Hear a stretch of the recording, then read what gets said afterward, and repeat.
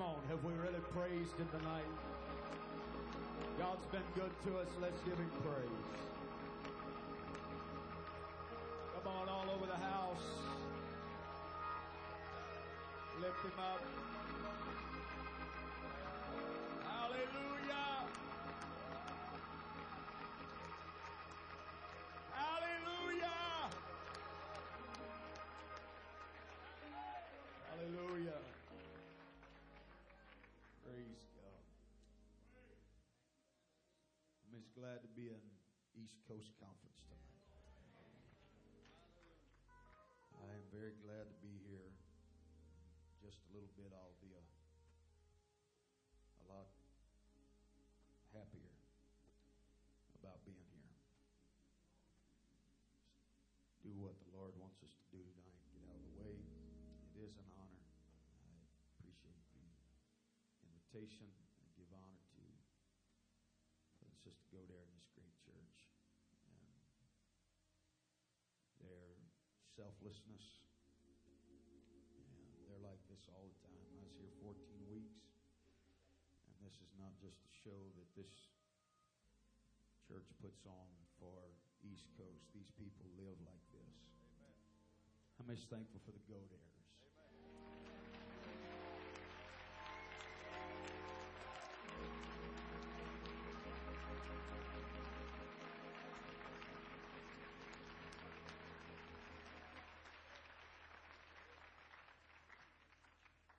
And I give all honor to all the ministering brethren, and specifically my bishop, Pastor Brother Wilson. Good to be with him here tonight. And it's good to have my sweetheart with me. I love her very much.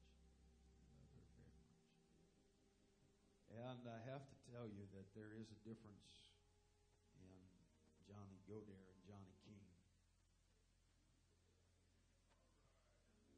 Johnny Godare likes desserts. I don't know how much Johnny King likes desserts.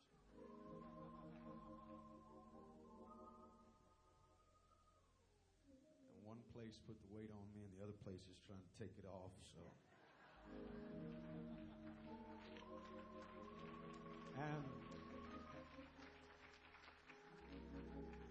and another thing is, Calgary doesn't have Bojangles.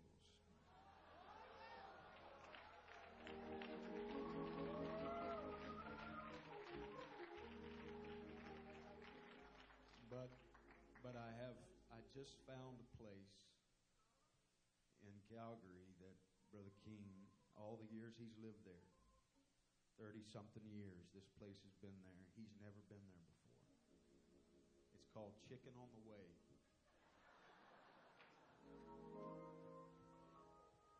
And so my weight's probably back on its way. Hallelujah.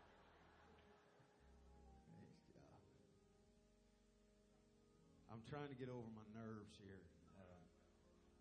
Just when all your heroes are sitting behind you, it's a little nerve-wracking. So, Esther chapter number 1. Let's preach a little bit.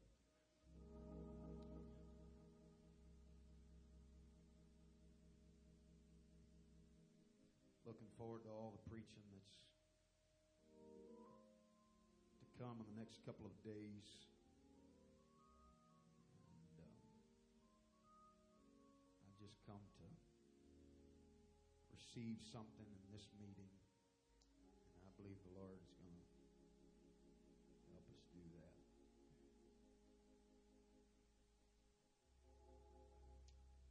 Esther chapter 1.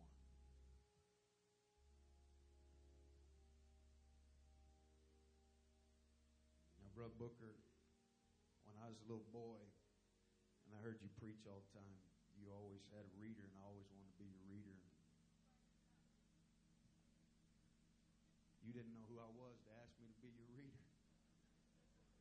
So I'm going to ask you to be my reader tonight, all right?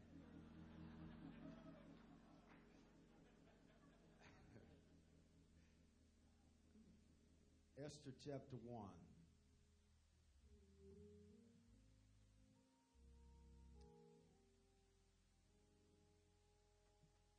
Verse 10 gives us the understanding that the king has sent 7 chamberlains, somebody say chamberlains, that served in the presence of King Ahasuerus, verse number 11, to bring Vashti the queen before the king with the royal crown to show the people and the princess her beauty. To show the people and the princess her beauty. One translation says, her light. For she was of beautiful countenance. But the queen Vashti refused to come at the word of the king, which was sent by the chamberlains. And the king was very wroth, and his fury burned in him. Verse 15. What shall be done to the queen Vashti according to the law, because she has not performed the word of the king by the chamberlain? For the sake of time, and most of you already understand this, Vashti was removed from her responsibilities, regardless of how long she had fulfilled the office of being the bride of that kingdom. When she became obstinate, she was no longer profitable.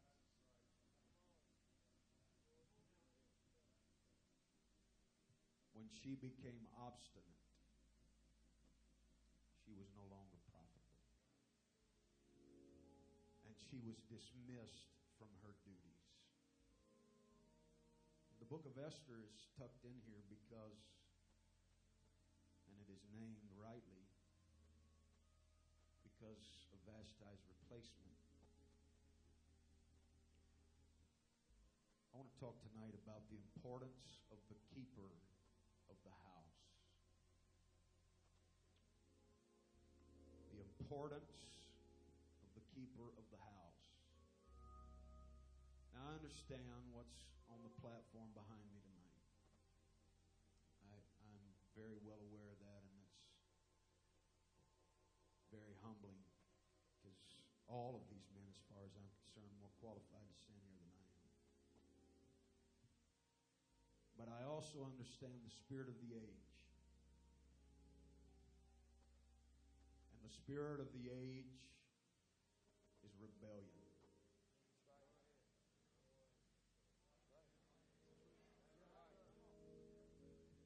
And I know what conference I'm at tonight, and I, for the most part, know the people that I'm among. But folks, every once in a while, we need a reminder that without the foolishness of preaching,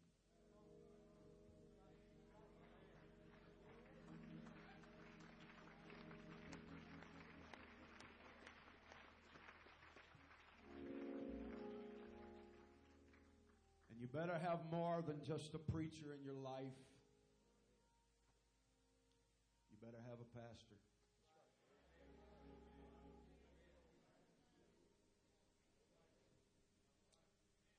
I said you better have more than just a preacher in your life.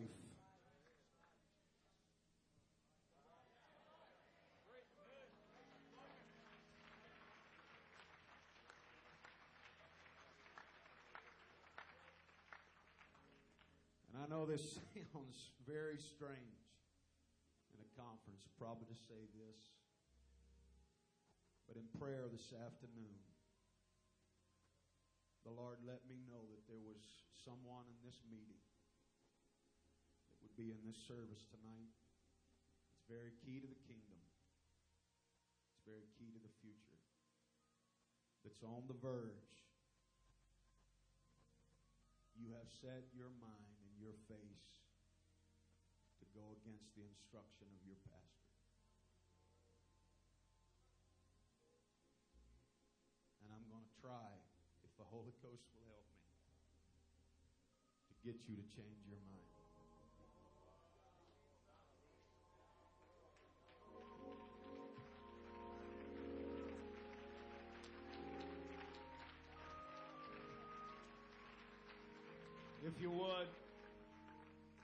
Put your Bibles down. Let's all raise our hands right now and ask the Lord to talk to us.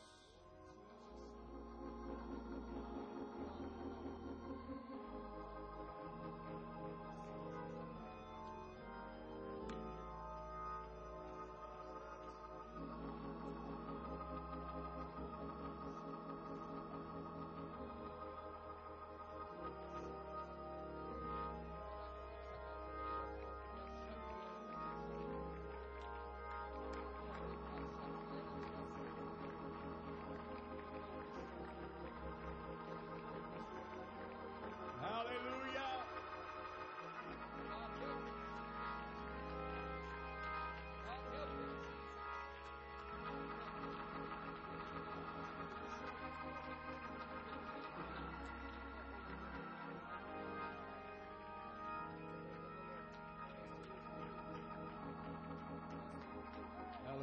Thank you. You can be seated.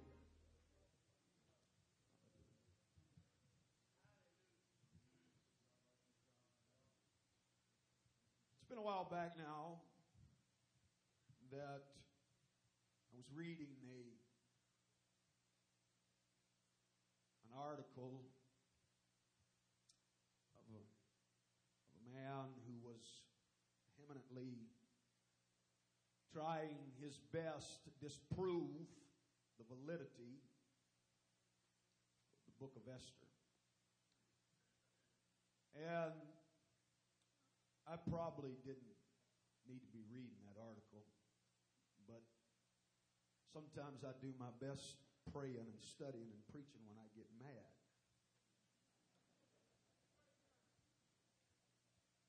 And the longer that I read this, the more angry I became.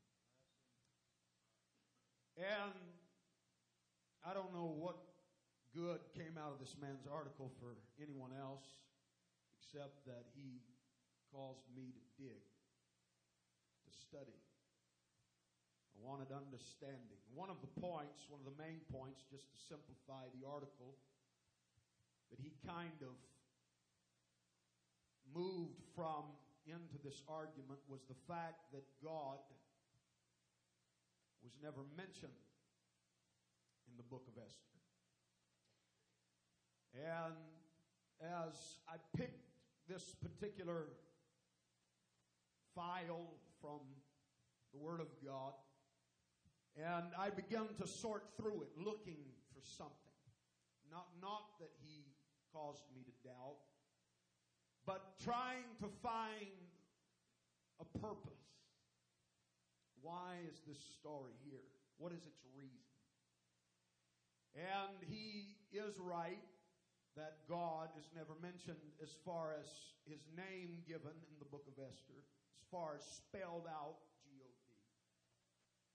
But when you take a magnifying glass and you pull this close, and you sort through it, even though G-O-D may not be written out in the book of Esther, G-O-D is all through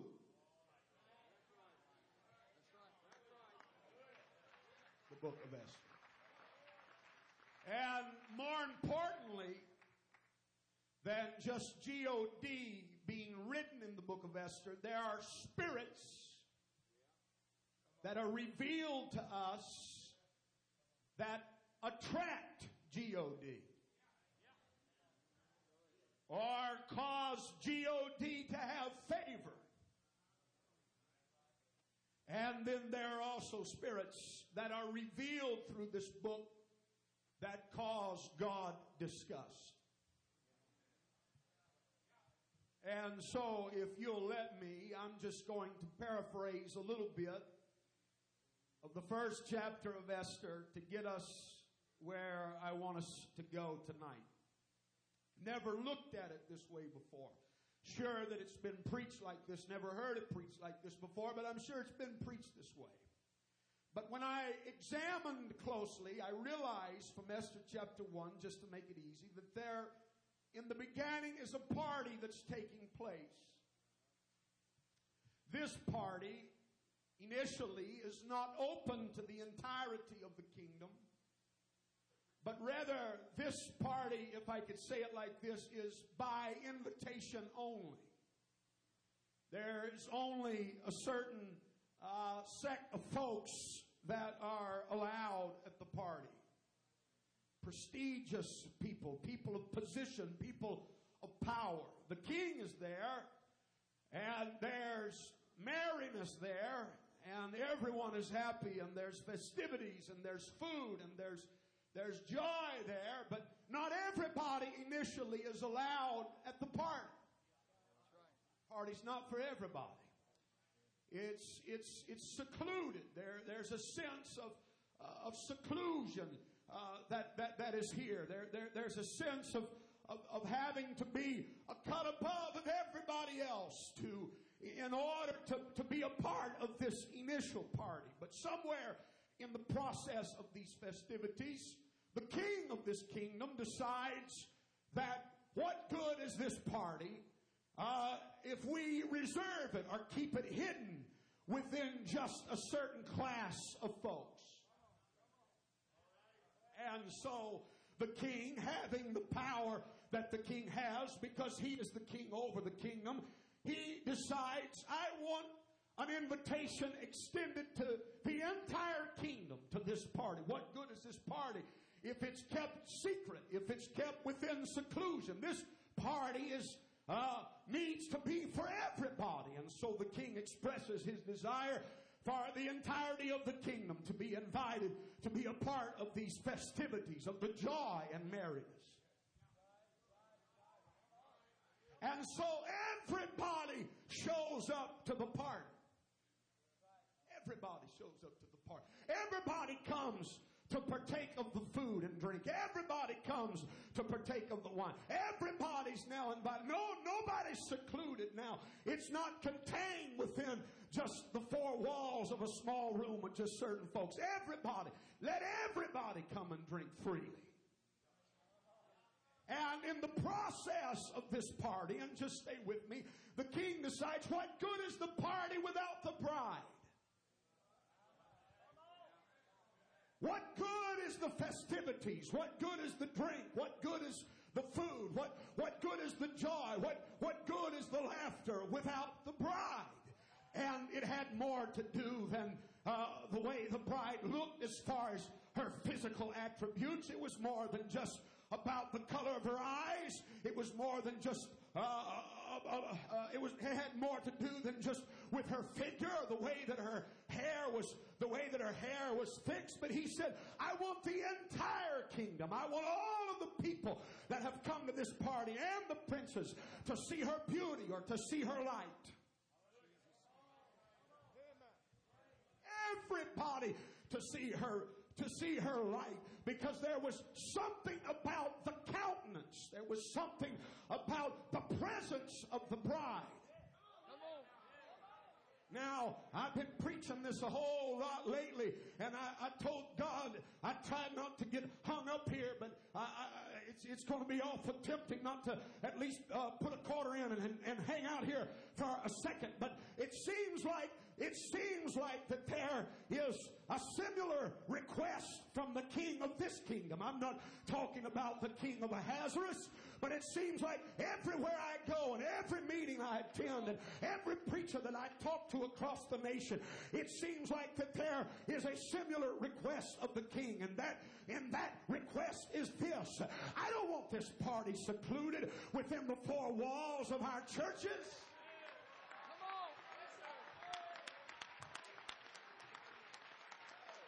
You don't have to wait till I get this thing running on all cylinders to get on board. You can go ahead and get on board right now.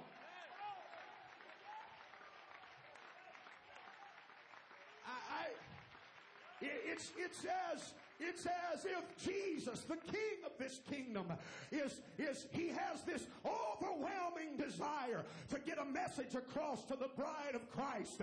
You are the light of the world. And what good are you doing hiding in a closet of seclusion?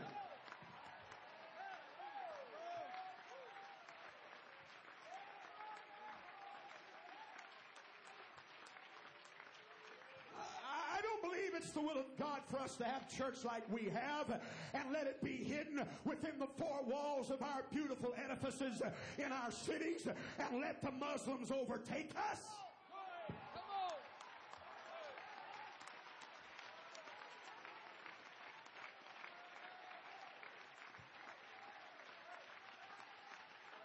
I don't believe it's the will of God for our city just to know that the Catholics are in town, or the Baptists are in town, or the Assembly of God are in town, or the Charismatics are growing quicker than anybody else in town. I believe that we're the bride of Christ, and I believe the King says, I want your city to see your light.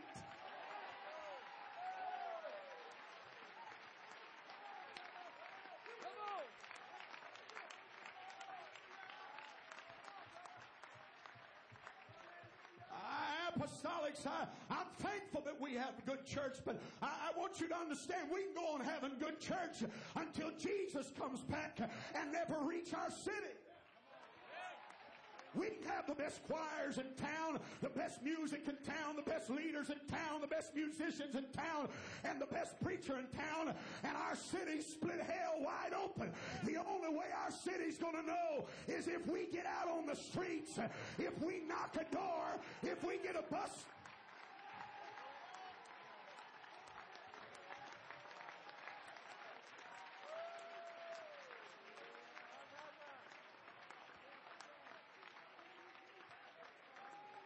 Hallelujah.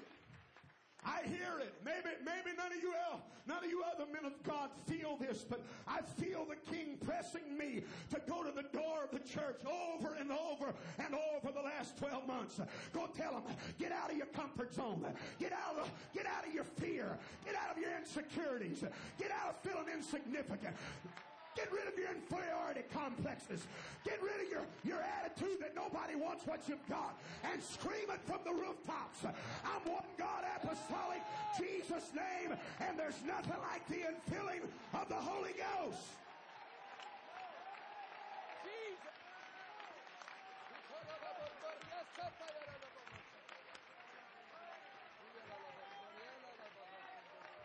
People are hungry to be Spirit-filled.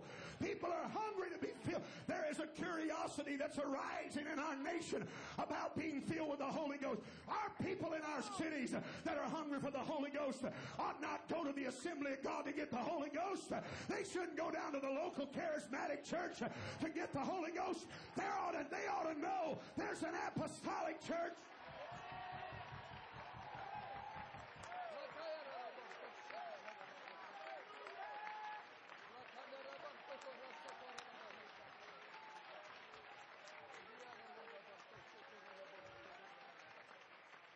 Hallelujah. I'm thankful for our power. I'm thankful for our Sunday morning services. I'm thankful for the Sunday nights that we shout and dance. But what good is that to the drug addict that's never heard about our church? What good is that to the people that are dying in darkness in our city that have never been exposed? Come on. Come on, I know it's a bitter pill to taste and swallow, but you know it's the truth. What good is our dancing and shouting if somewhere we don't get this out of the four walls of this building?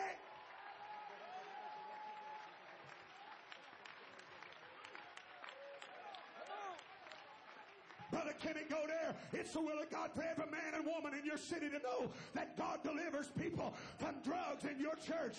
God heals people from cancer. Everybody in this city ought to know that our God is a healer.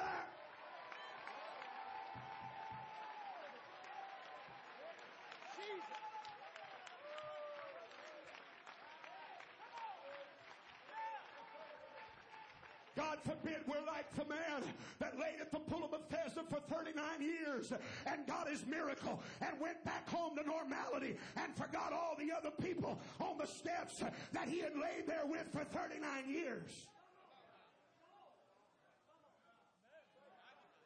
I'm going to say it again. God forbid that the apostolic church becomes like the lame man that sat on the steps leading to the pool of Bethesda, that after 39 years he found what he was looking for but went back to normality. Where was he at the next time those waters were stirred to grab somebody up and help him?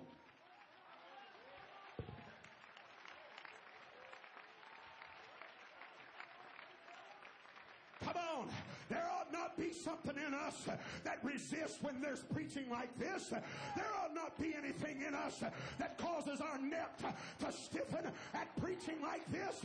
It ought to be the desire of every Holy Ghost-filled apostolic in this place to let your world know there is a God. There is a God.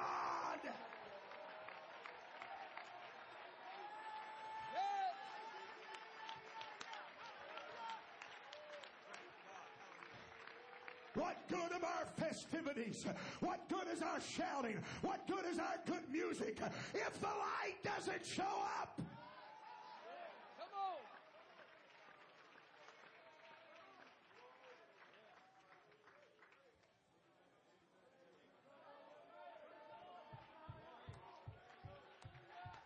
I know it's going to cost you some money, but I challenge every church that's in this place. I challenge every pastor to support it. If it's a passionate saint of God that comes to you and they're fit for the job, I challenge you, go to the slum of your city.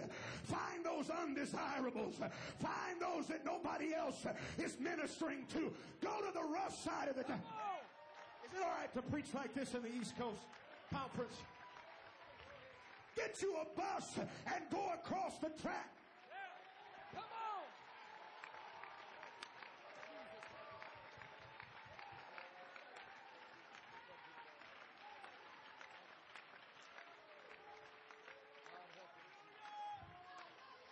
The projects have got to see the beauty of the church too. The slum across the tracks needs to know about the power. There's an Apostle Paul waiting over there. There's a soul winner waiting over there. There's a 25 soul revival. But you got to quit being afraid of getting your hands dirty. Come on, Vast High.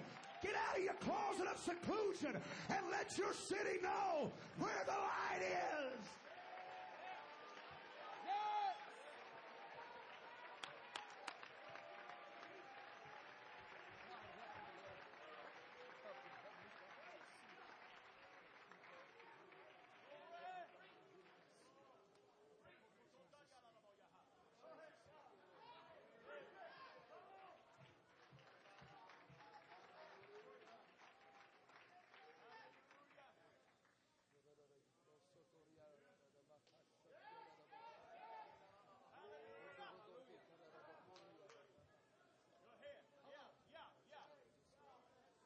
Either this is real and right, or we're a bunch of fools. And it was real and right for you. Have you been around this thing so long that it's caused you to forget from where God brought you from? Have you been around this thing so long that you got some kind of temporary amnesia and you've forgotten that you hadn't always looked as good as you look? Somebody went to the slums and picked you up. Somebody went across the tracks and knocked on your...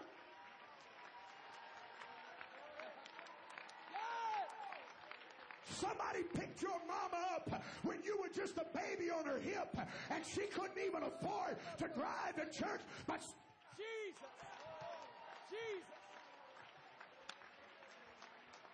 My God, help us remember what your word said. And your word said, to whom much is given, much is required. Oh, come on. It's time to let this thing reciprocate. We got to get out of the four walls of our churches and let our city know there is something that's real. There is a name that is greater. It's greater than your addiction. There is a name. It's greater than your depression. I wish somebody would shout right now if you believe that this is real. I can't hear you. If you believe this is real, I want you to shout. Hallelujah. Oh, Jesus. Jesus. Get it out, get it out, get it out, get it out, get it out, get it out, get it out, get it out.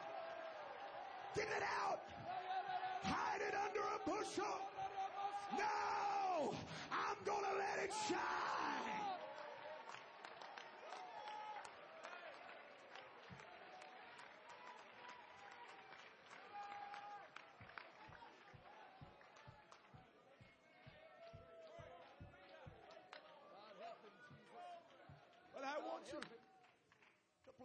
close attention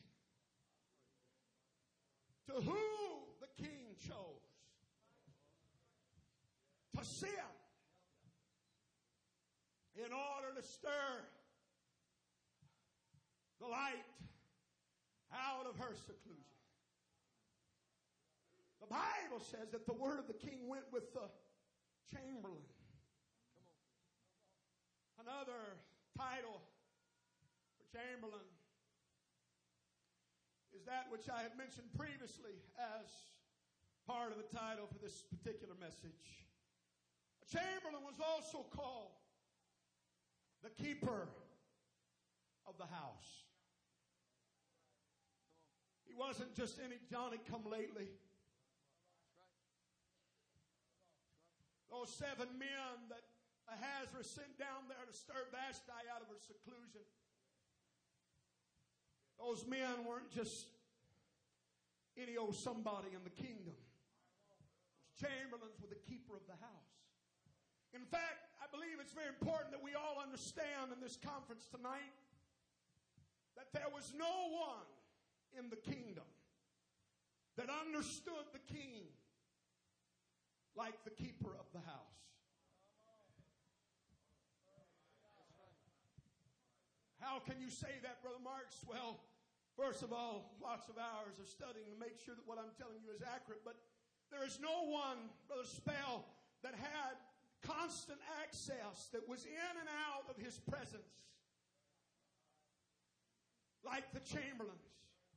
Even the bride of that kingdom, even the queen of that kingdom, did not have the open access that the chamberlains had. The chamberlain stood with him behind closed doors. Everybody else seen him in public as he smiled and he gave his obligatory waves. But when he stepped away from the crowd and his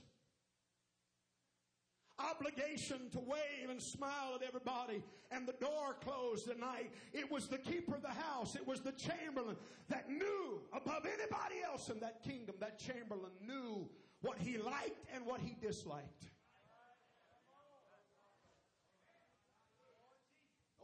Nobody understood what disgusted him and what made him happy and what made him unhappy, what turned him on, what turned him off, what made his day. Nobody understood his pet peeves.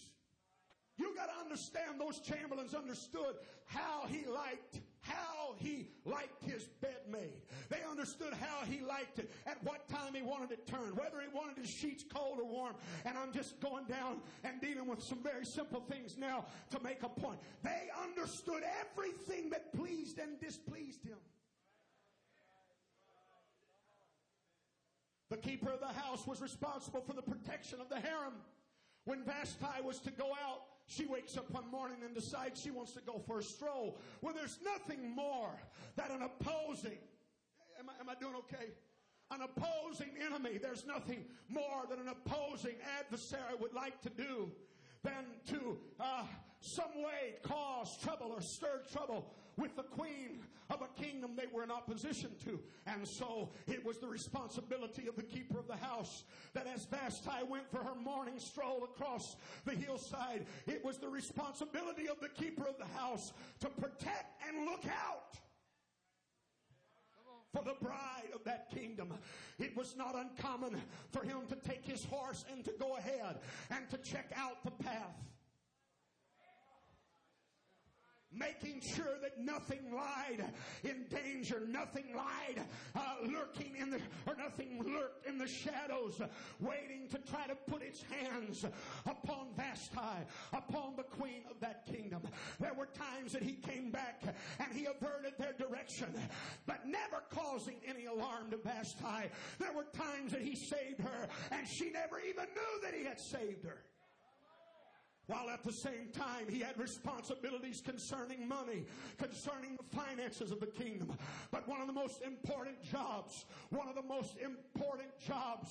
of the keeper of the house, and don't kid yourself, as all 7 of them stood there and knocked at the door beckoning for Vashti, you don't kid yourself, Vashti understood the significance of those voices beckoning for her outside of the door.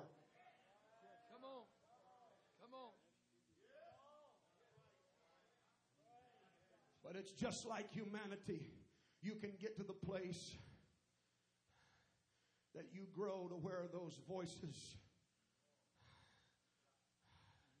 no longer affect you.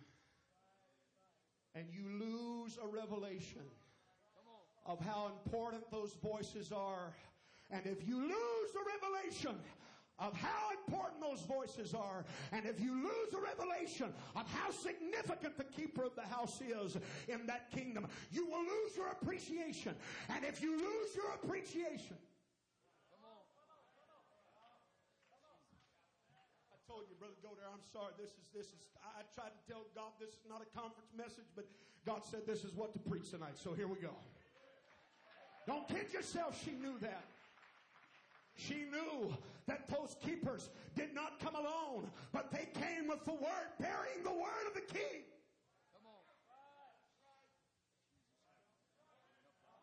But it's easy in our humanity, if we don't constantly remind ourselves of who that is stepping in that pulpit every Sunday morning. If we don't constantly remind ourselves of who that, I'm telling you, friend, that man whose Honda sets at the church all the time, that's more than just the man that does all the stuff that nobody else wants to do around the church. Come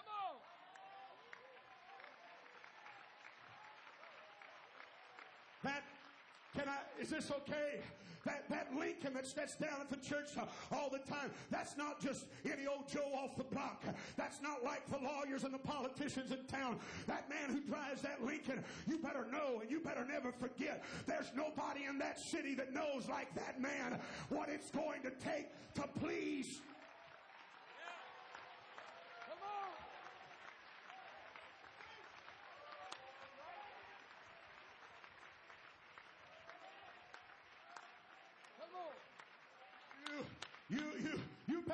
You better never forget that's more than just the guy that'll unclog the toilet at the church when nobody else will unclog it. When that man of God steps to the pulpit, whoever your pastor is, come next Sunday morning when he steps in that pulpit to preach, that's the keeper of that house. That's the man that God raised up in that city. And nobody knows like he knows.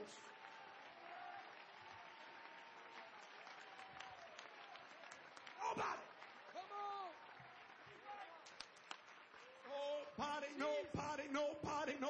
Nobody knows like he knows. Well, Brother Go there, they're not doing this over there, and they're not holding to this over there, and they're not as strong on this issue as you are over at this other church. Let me remind you of something, dear saint of God. That man over there and that church over there is not your house, and that's not the keeper of your house. If Durham First Pentecostal Church is your church, that's the keeper of this house.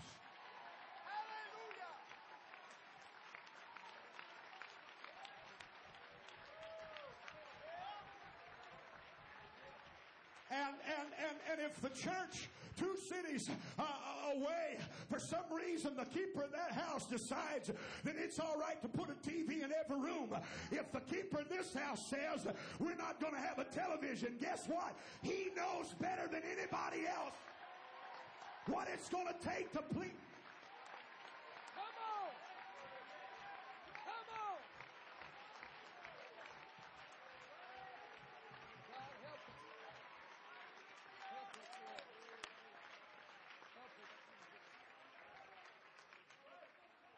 Another responsibility of that man that stood knocking at the door, that Vashti chose to resist in obstinance, that Vashti chose to rebel against. That man's, one of his main responsibilities is when the king went in to have intimacy with the queen, the keeper of the house stood outside of the door of intimacy and made sure that nothing came in and defiled that moment. It was his responsibility that nothing could interrupt a possibility of conception. And so the Spirit rises up and is rising up in the church that says, well, what right does that man of God have to preach against? Come on, preach it. Preach it. Well, I figured I had more saints helping me right now. I thought there's more saints here who love the pastor than this.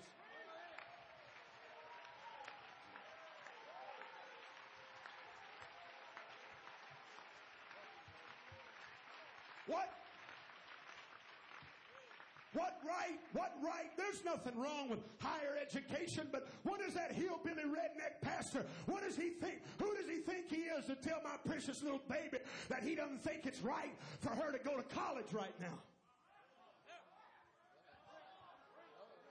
Now, why say that? I don't know. Why not say that? That came to my mind, so that's what I said. Maybe somebody here is dealing with that.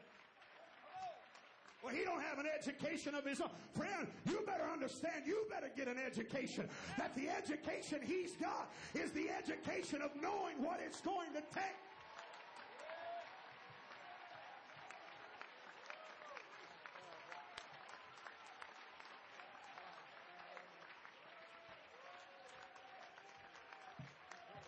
Man of God, I'm telling you, you go home, you don't have any fear. You do it with love and wisdom. But if God shows you something in that inner place that he doesn't like, if you see something on his face that disgusts him or brings him displeasure, preach it without fear or favor. You got to keep whatever is trying to come in and defile the possibility of conception. Well, why? Why are you hard-nosers still taking a stand against organized sports and against movies? I'll tell you why. We're trying to keep the world from defiling the possibility.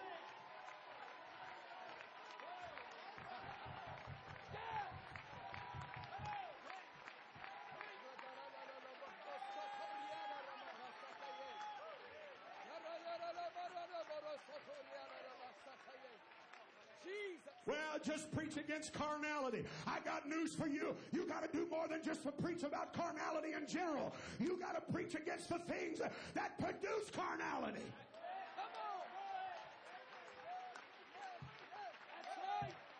And they have talked to me, and they have twisted my arm, and they have told me how upset and how disappointed they are in me. But I got news for you. I feel the responsibility. You, man of God's got to feel the responsibility to get specific.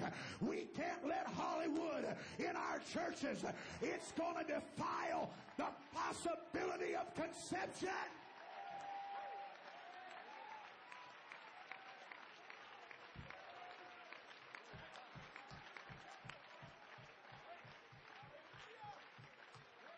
Hollywood's wrong. I don't care if it's coming through a TV, a DVD, a VCR, through your phone, or in 5-minute clips from YouTube. Hollywood is wrong. It's wrong.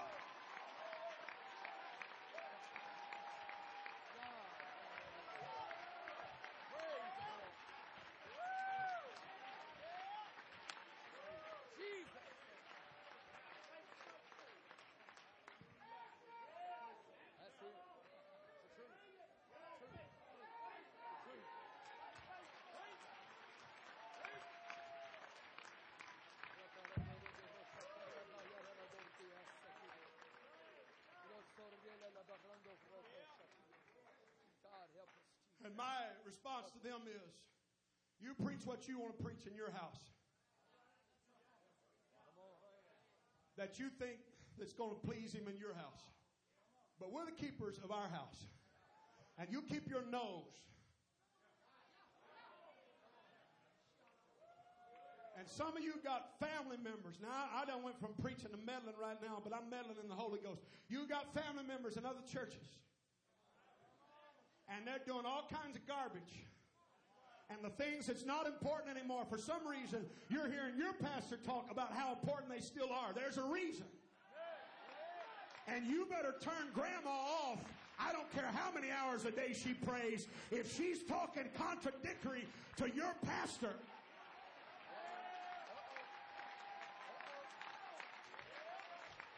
okay, I'm mad. Here we go. I don't care how many preachers you got in your family. If your family member's not the keeper of your house, if your family member that's a man of God is not your preacher or your chamberlain, I don't care how successful he is. I don't care how big his church is. I don't care how spiritual he thinks he is. He is not your friend if he's giving you information that is contrary to the direction of the keeper of your house. Period. Period.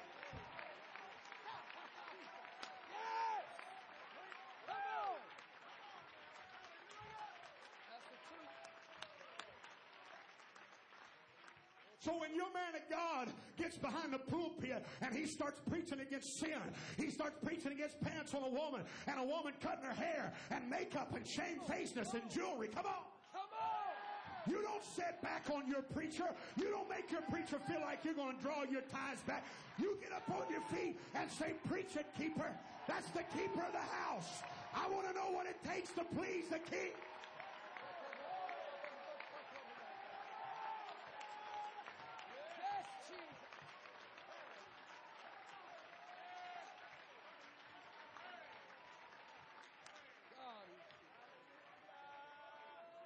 So sick and tired of these forums and discussions and gossip lines on the internet.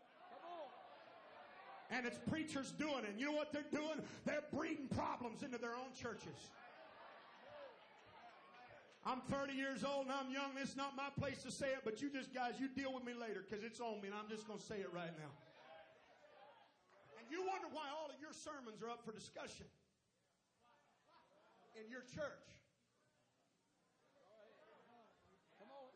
A saint has no more right to have a discussion with other saints about sermons in a negative sense in the church any more than you and I have business. Brother Wilson, you going to help me get out of town?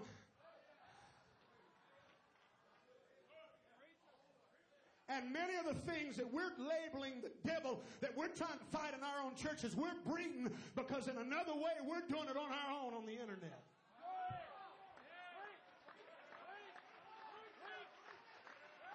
I'm not getting on the internet discussing another man's sermon in a negative way. I don't care if I did disagree.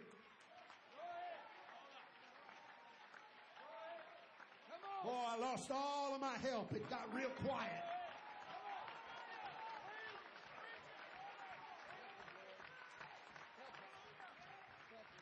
Saint of God, I'll tell you how to fix that. Next time that long-nosed, long-tongued person in your church comes to you wanting to talk about what the man of God's been preaching, just tell him, you know what, I'm behind him. I believe what he said. And if you want to discuss it, let's go discuss it with him.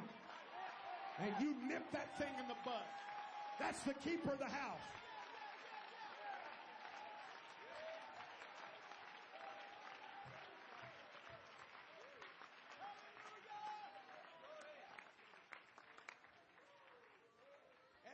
Something don't make a lick of sense to you.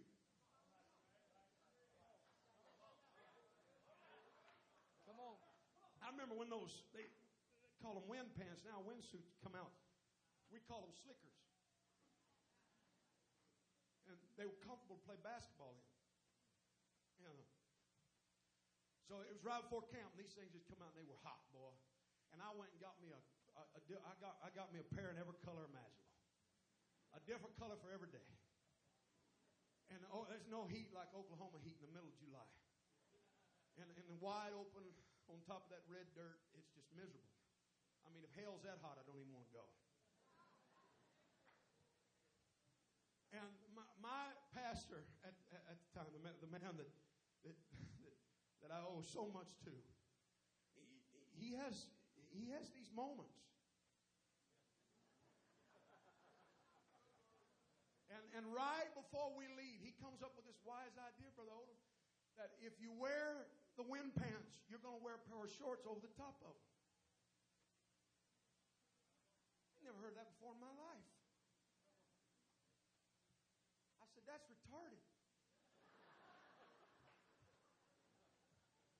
But he's bigger than I am. He's the keeper of the house. Apparently,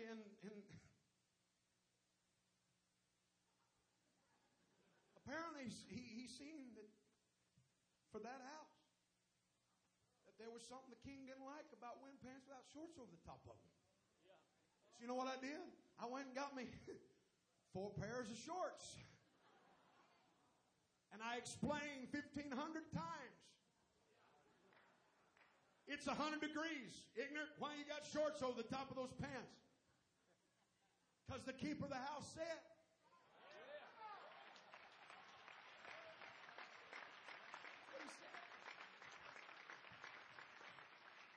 I watched him. He had another one of these moments like this. I watched him tell them for months, warning those girls, you keep the split down below the break in your knee. Keep it down below. And I heard him harp and harp and harp and harp and harp and harp. And they wouldn't keep it down below the break of their knee. And so 1 week before we go to this big youth conference, he gets ticked off.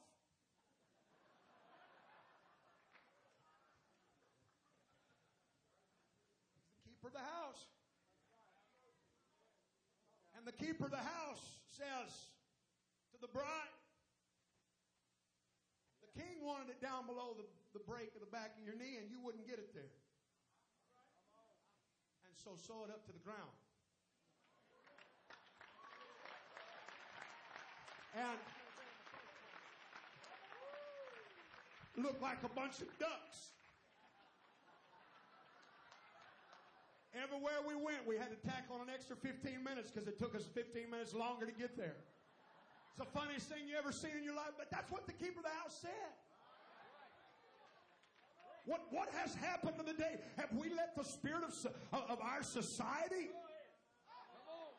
have we let it slip in the church? And we're going to question everything that comes across the pulpit as, well, that's not very relevant, or that doesn't make any sense. What's happened to the day? Where's the day gone if the man of God said it?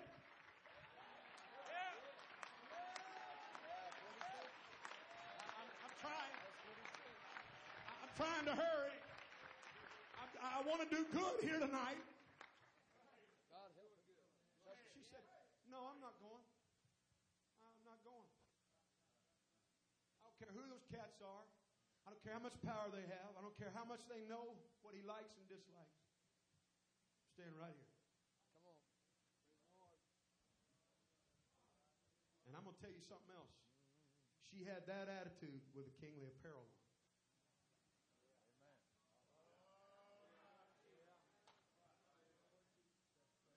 And she had that spirit in the king's house. Come on.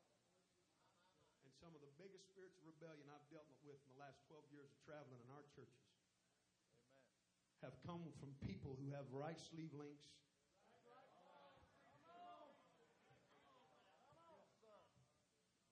They've been in this thing so long that they're now entitled to an opinion.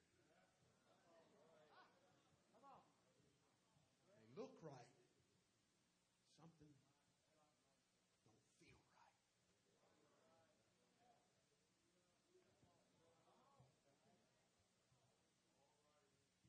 In order for her to be in that position, there was a day she had a right spirit. And in order for her to wear those garments and to live in that house, just to go there, there was a day that she adhered to the voices.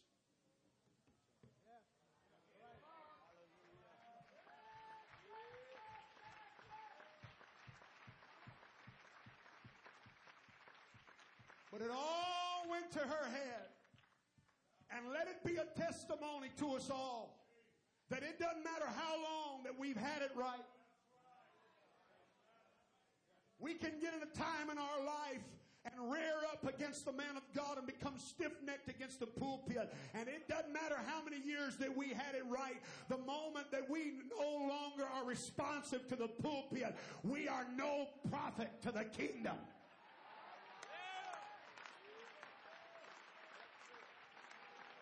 Jesus said it. He said, I liken this generation to something. He said, this is what I liken this generation to. He said, it's like this.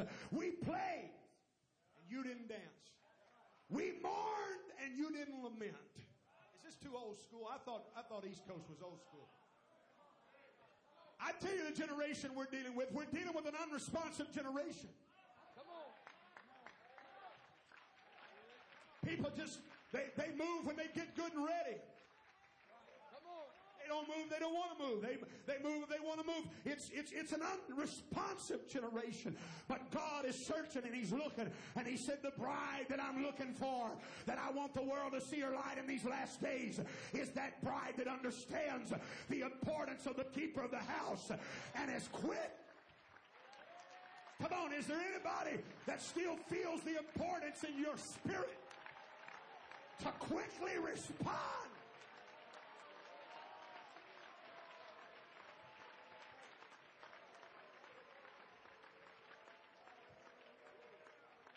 I'm hurrying, I'm almost done. He said, we can't, something's got to be done about this. This has to be dealt with. Why? Because if the news gets out that Vashti has rebelled and it's let go, this thing will spread through the entire kingdom.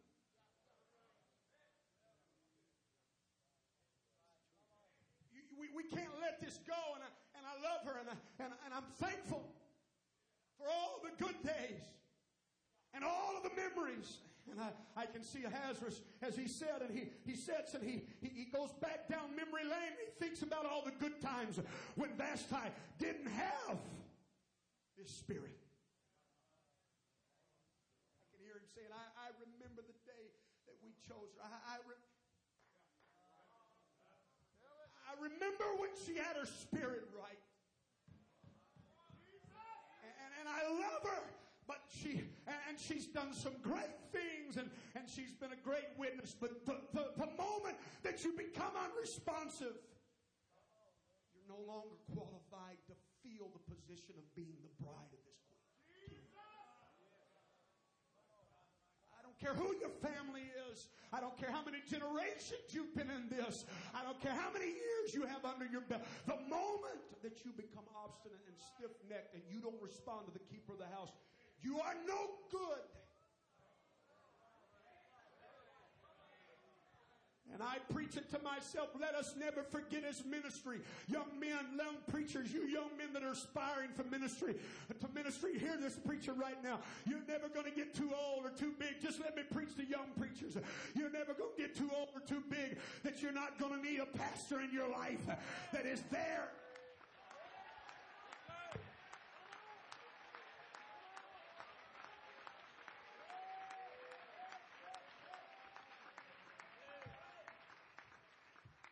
If there's such a place of graduating and no longer needing the voice of an elder, I don't want to ever walk across that stage. I don't know if there's some kind of unspoken time in ministry that you walk across into this new place and you no longer need correction. I'm not interested. I want to stay young. I don't care how old I get. I want to stay young because there is safety and security and having the voice of a spiritual father. There is...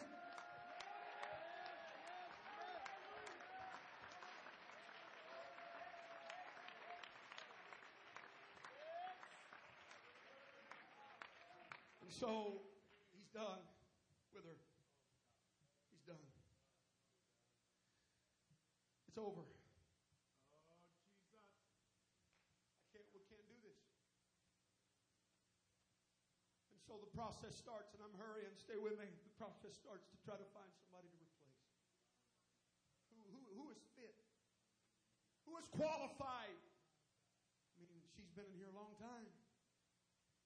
Who's qualified to take her place? What is it that the king's looking for? What qualifies a bride to be favored and chosen? If obstinance and rebellion and the refusal to submit to the keeper of the house causes him to turn away, what is it that causes him to turn in? Anybody interested in that? I want his favor. I want his blessing. I want to be chosen. I don't want to just be called. I want to be chosen. What is it that turns him in? I don't want to turn him off. I want to turn him in. So let's look at the spirit of the replacement, Brother Booker, if you'll read Esther chapter 2 and verse number 15.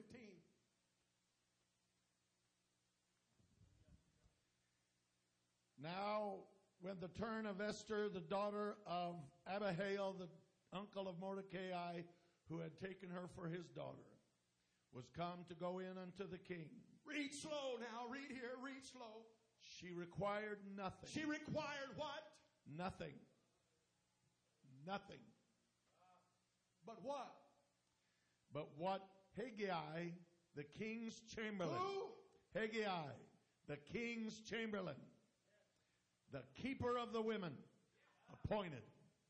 Stop. Do you understand what he just read? One's kicked out because she refuses to listen to a chamberlain.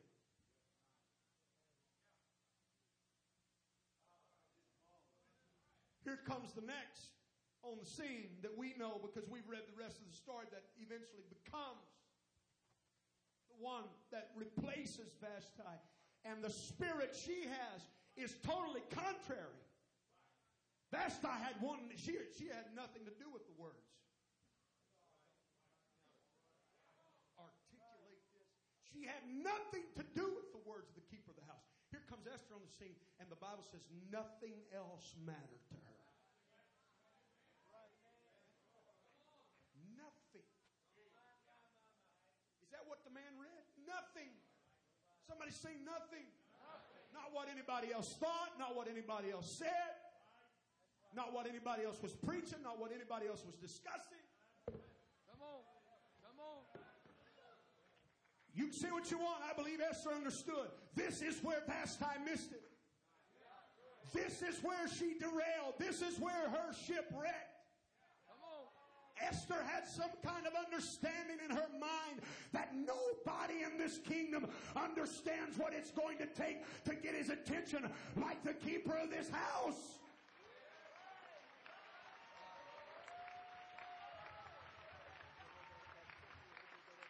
I don't care what the emerging church is saying. I don't care what other organizations are saying. I don't care what the church across town is saying. I don't care what America's preachers are saying. What's my pastor saying? What is my pastor saying? I don't care what Dr. Field, Dr. Dobson, I don't care what Jakes, I don't care what Osteen, I don't care what Rick Warren's saying. What is my pastor?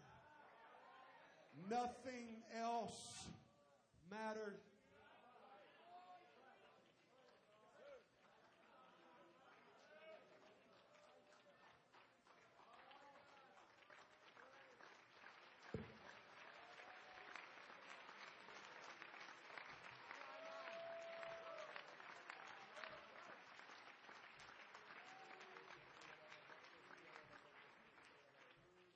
She required nothing. Read. And Esther obtained favor in the sight of all them. She obtained favor in the sight of all of them. Read. That looked upon her. Looked upon her. So Esther was taken unto King Ahasuerus into his house royal in the 10th month. Read. Which is the month Tebeth in the 7th year of his reign. Read. And the king loved Esther above all the women. Why? Why did she obtain favor upon all those who looked upon her? Why? Come on. Come on. It was her spirit. It was her spirit. Hallelujah. Nothing else mattered to her. She required nothing but the words. She was putting into action. She was living out. She was playing out. She was dressed exactly the way. Come on. She carried herself exactly the way the keeper of that house told her to carry herself. And because she obtained favor upon all that looked upon her. And the king loved her above all the women. Read. And she obtained grace and favor in his sight more than all the virgins, so that he set the royal crown upon her head and made her queen instead of Vashti. And you can only show me. There's only one difference. One ignored a Chamberlain.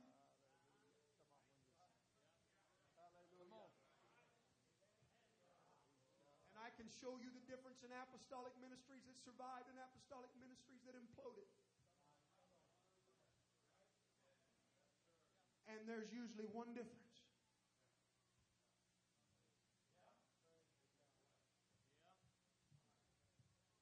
All right. And it goes on and on and on. And I'm come to the organ. I'm done. You go, Brother Booker. One more. Esther 8. Esther chapter 8. The things that reciprocate. The things that the domino effect from her finding the spirit that somewhere Vashti had lost. She's eventually the plan of Haman's thwarted. She's given Haman's household all the spoil.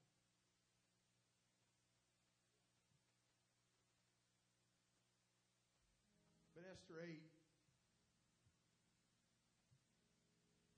I want you to read verse number 16 if you would. This is where it kind of concludes. But it just keeps building. The favor and the blessing upon Esther and the things that happen because she chooses for nothing else. She requires nothing but the voice, if I could say it like this, but the voice of her pastor. That's all she required. Nothing else. She required nothing more. Read. The Jews had light. Not only were the Jews spared, but the Jews had light, read. And gladness and joy and honor. Read. And in every province and in every city, whithersoever the king's commandment and his decree came, the Jews had joy and gladness, a feast and a good day. Now read. Now listen. And many of the people of the land became Jews, for the fear of the Jews fell upon them.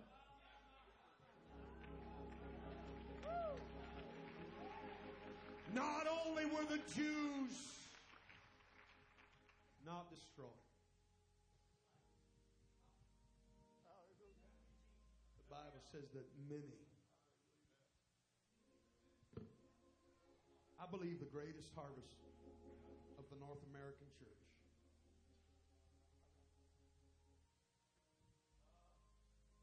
lies in wait of a revival of submission.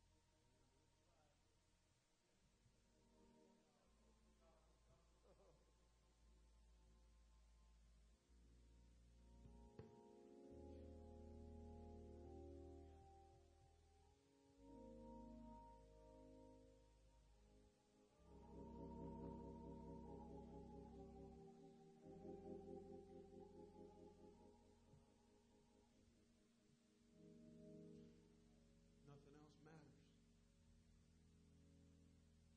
She required nothing. Saints of God, she required nothing.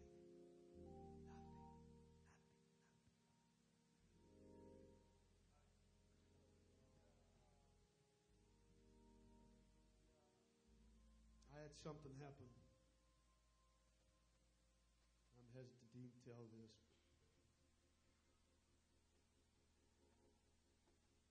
Sitting in the airport in San Francisco,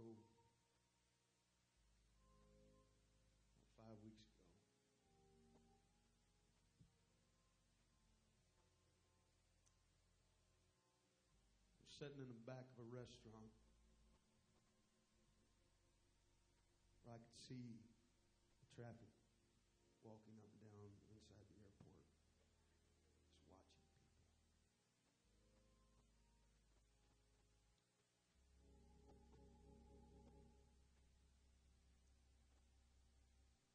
Every once in a while, around the airport, you see somebody you know, but it's still kind of rare.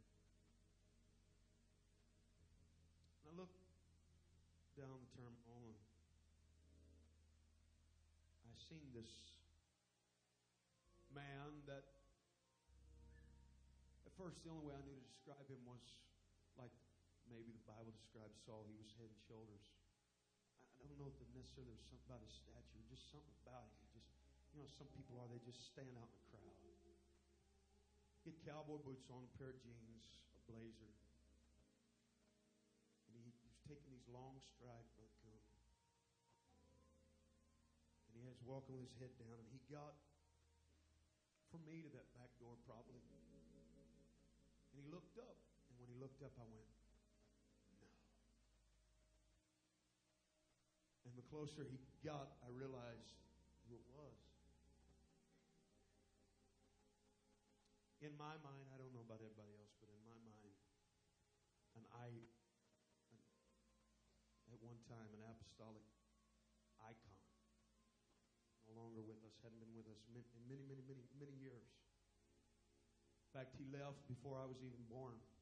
I've heard tapes, seen pictures. The only reason I was able to recognize him was because of pictures I'd seen. And he walks into the restaurant towards the bar. And as he gets from me to Bishop, from about me to Bishop right here, he stops dead in his tracks and he looks right in my direction.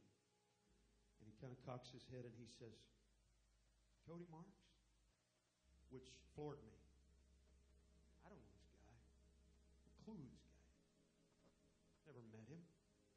I knew him because his reputation far exceeded him. I knew his face, didn't know him personally. If I could explain to you the emptiness behind his eyes, Brother Kuhn, if there was a way that I had the vocabulary to describe to you how hopeless this man felt. I probably could have took the rings off his hands and pawned them and paid my house off. But the money, his shoulders, they used to tell me about when he would preach and he would walk so straight back and he would take these long strides and he stood erect and it wasn't like that anymore.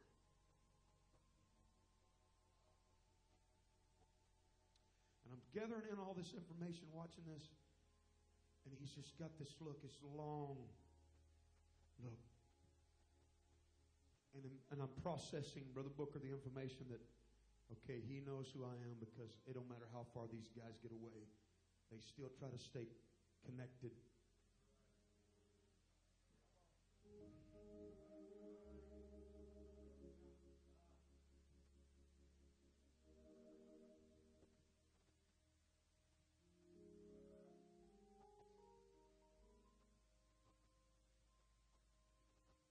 I said, yes, sir. And he just kind of tucked his head back, stuck his hand in his pocket.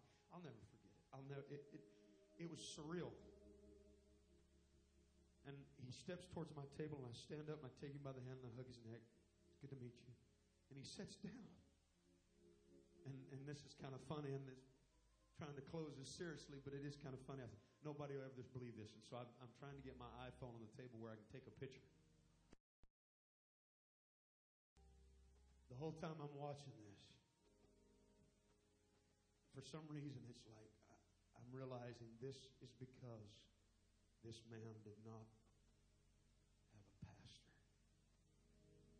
He wouldn't listen to anybody. He didn't have anybody he could listen to. And I am blessed, and I am only blessed because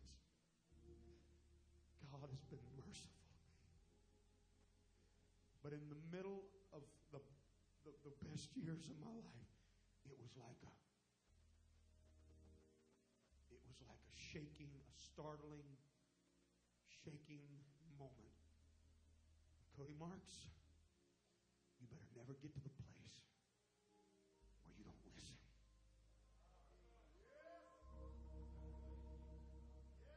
Because it was like death. It was like a walking corpse. I know this sounds weird, but it was so real, it was almost like I could smell the stench of death. Never felt any gloom. It took me days to get that. We talk about 10 minutes, and you could, the only time you could see a little spark in his eye was when I'd bring up, or he'd bring up some, oh yeah, in the past. That's the only time his eyes would. It's the only time he'd look up. Starts to get up, Brother Odom. It was God. I'm just telling you, I'm making myself vulnerable and transparent. It was a God moment for Cody Marks, okay? He goes to get up after about 5 or 10 minutes. And he said, I don't know that I'm in any position to give anybody advice. His voice kind of cracked. He said, but if I was to tell a gifted young man something today,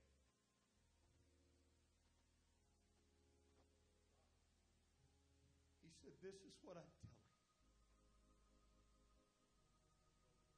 He said, I'd tell him, find the depth of that anointing and make sure that whatever he does, that he matches it with that depth of consecration.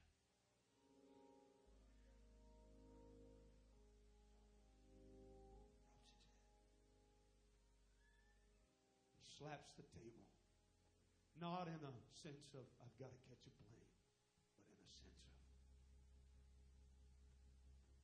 it's where I missed it. That's how he slapped the table. He didn't say that. He still got some pride. He didn't say that. But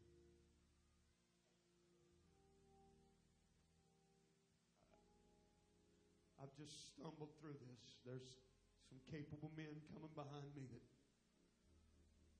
will say it right, and they won't butcher the King's English. I'm just trying to give somebody what God said was for this service.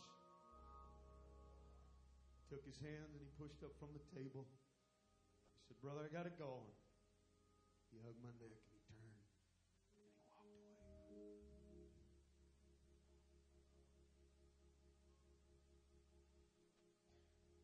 We better check the depth of blessing and anointing that God has given us. And make sure that we have a spirit of submission and a life of consecration to match it.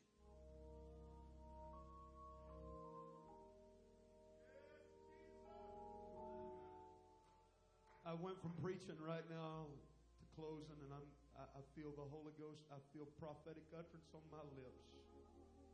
There's a mom and dad and that teenager that's teetering on the edge.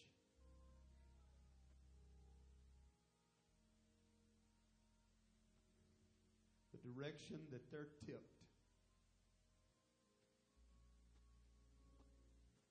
is going to be determined by whether or not you choose to stand behind that pastor.